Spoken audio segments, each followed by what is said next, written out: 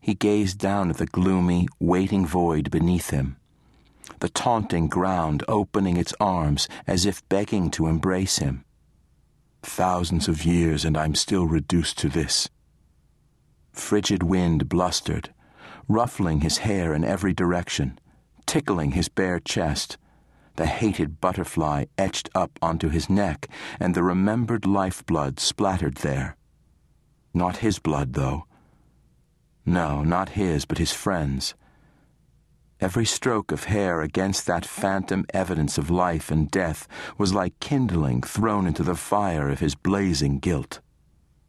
So many times he'd come here, wishing for things that could never be. So many times he'd prayed for absolution, relief from his daily torment and the demon inside him responsible, relief from his utter dependence on self-mutilation. His prayers had never been answered, would never be answered. This was what he was, what he would always be, and his agony would only increase. Once an immortal warrior to the gods, he was now a lord of the underworld, possessed by one of the many spirits formerly locked inside dim Unyak. From favor to dishonor, beloved to despised, from happiness to constant misery. He ground his teeth. Mortals knew dim Unyak as Pandora's box. He knew it as the source of his eternal downfall. He and his friends had defiantly opened it all those centuries ago. Now he and his friends were the box, each holding a demon inside himself. "Jump," his demon beseeched. His demon? Pain. His constant companion. The tempting whisper in the back of his mind, the dark entity that craved unspeakable evil. The supernatural force he battled every damned minute of every damned day. "Jump." "Not yet." A few more seconds of anticipation, of knowing most of his bones would shatter on contact. He grinned at the thought. The razor-sharp bone shards would cut his injured, swollen organs, and those organs would burst like water balloons. His skin would rip from the excess fluid, and this time the lifeblood that drained would be his own. Agony, such blissful agony, would consume him. For a little while, anyway. Slowly his smile faded.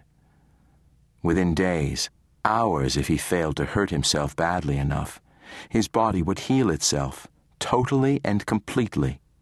He would wake up, whole again, pain once more a commanding force inside his mind, too loud to be denied. But oh, for those few blessed ticks of the clock before his bones began to realign, before his organs began to weave back together and his skin to reconnect, before blood once more pumped through his veins.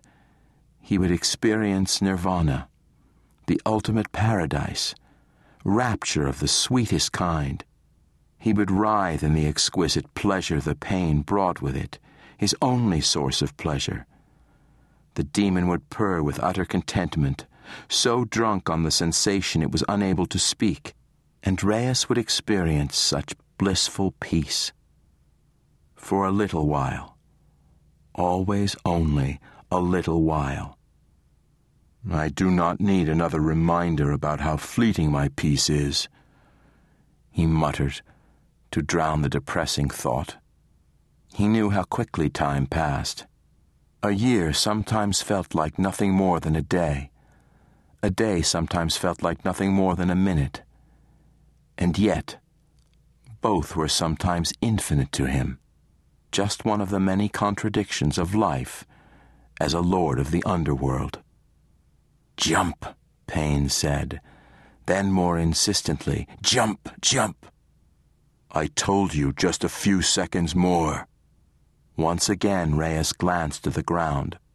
Jagged rocks winked in that bleeding moonlight, the clear puddles surrounding them rippling in the wind. Mist rose like ghostly fingers, summoning him closer, wonderfully closer.